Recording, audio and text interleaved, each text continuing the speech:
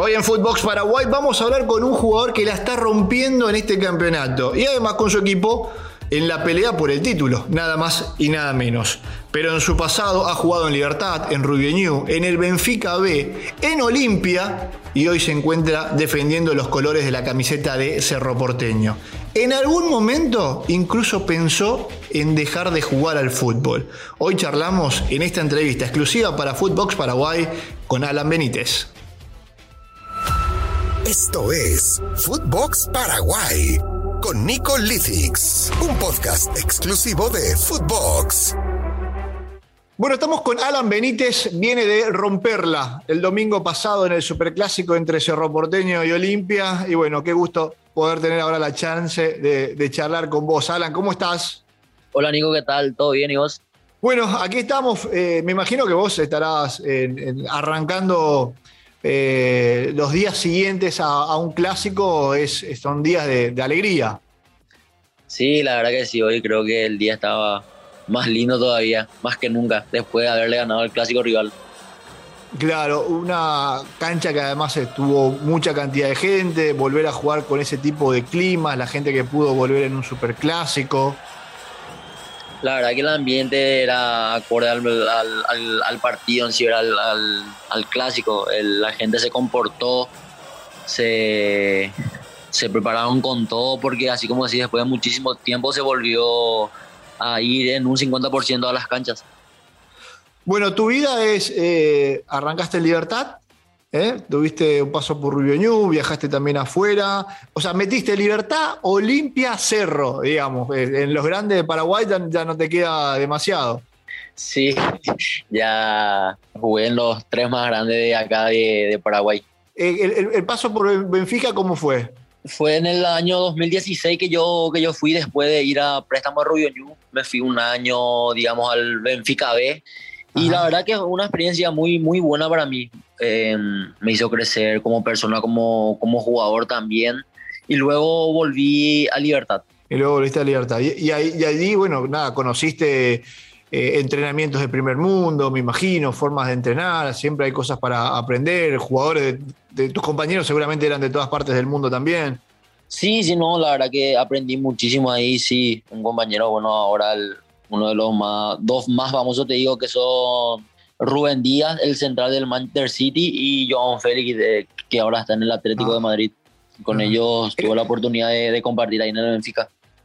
Mira, João Félix estaba contigo. Sí, él 16 años creo que había debutado con nosotros en lo que sería el Benfica B. Y en ese momento ya te podías dar cuenta de que eran esos jugadores que podían seguir sumando nivel. Sí, la verdad que sí. Rúben Díaz también siempre sobresalía dentro de todos los que estábamos ahí en el plantel. Mira, bueno, ahora quería charlar contigo porque además estás teniendo un gran nivel. Cada jugador tiene como una historia de vida, porque digamos, esta es una carrera que no es tan fácil también, ¿verdad, Alan? Uno tiene que ir, tiene que ir transpirando cada día y a veces el fútbol, a veces se da, a veces no se da. Bueno, en este momento sí estás en un momento muy, muy dulce. Sí, la verdad que sí, ahora, como decía, estoy pasando por un buen momento, pero el fútbol es muy cambiante.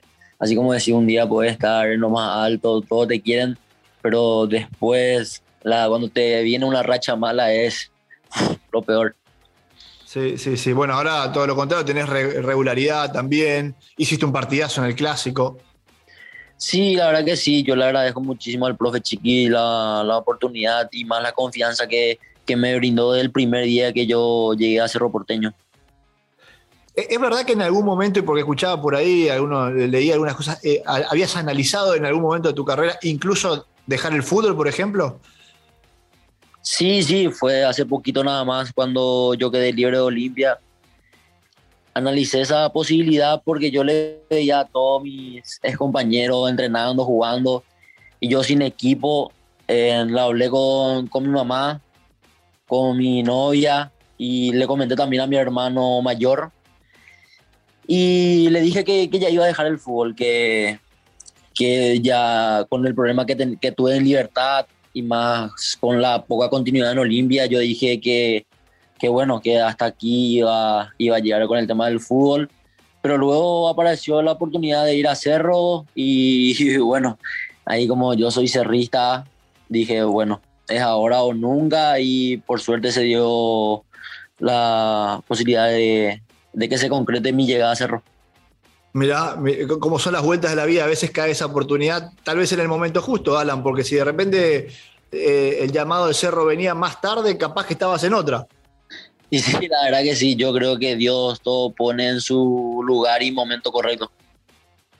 Mirá, que bueno, y cuando se dio lo de Cerro dijiste sí, de una, voy. Sí, de una. No puse ninguna traba, nada. No, y ahora estás muy bien. Bueno, con Chiqui Arce, que también es un crack y entiende muchísimo de esto. Sí, la verdad que sí, siempre dije que yo la admiraba muchísimo a él como jugador y más como técnico. Creo que de los técnicos paraguayos es el mejor que tenemos y por suerte lo tenemos en Cerro Porteño. Alan, lo que fue el clásico, y te llevo al partido del domingo pasado, tuviste una incluso que la tapa Aguilar, que después pega en el palo, que no se da el gol de casualidad, y una Aguilar que creo que fue una imagen muy linda para el mundo del fútbol, que vos, en la acción de querer meter el gol, después de la buena tapada del arquero, se dan como un abrazo, hay como una felicitación tuya hacia el arquero que bloquea el gol, digamos. Y me pareció una imagen muy buena para el mundo del fútbol, digamos, que esto no es, porque a veces los hinchas se lo toman de otra manera. Sí, la verdad que fue una reacción ahí momentánea y encima de los dos, ¿verdad?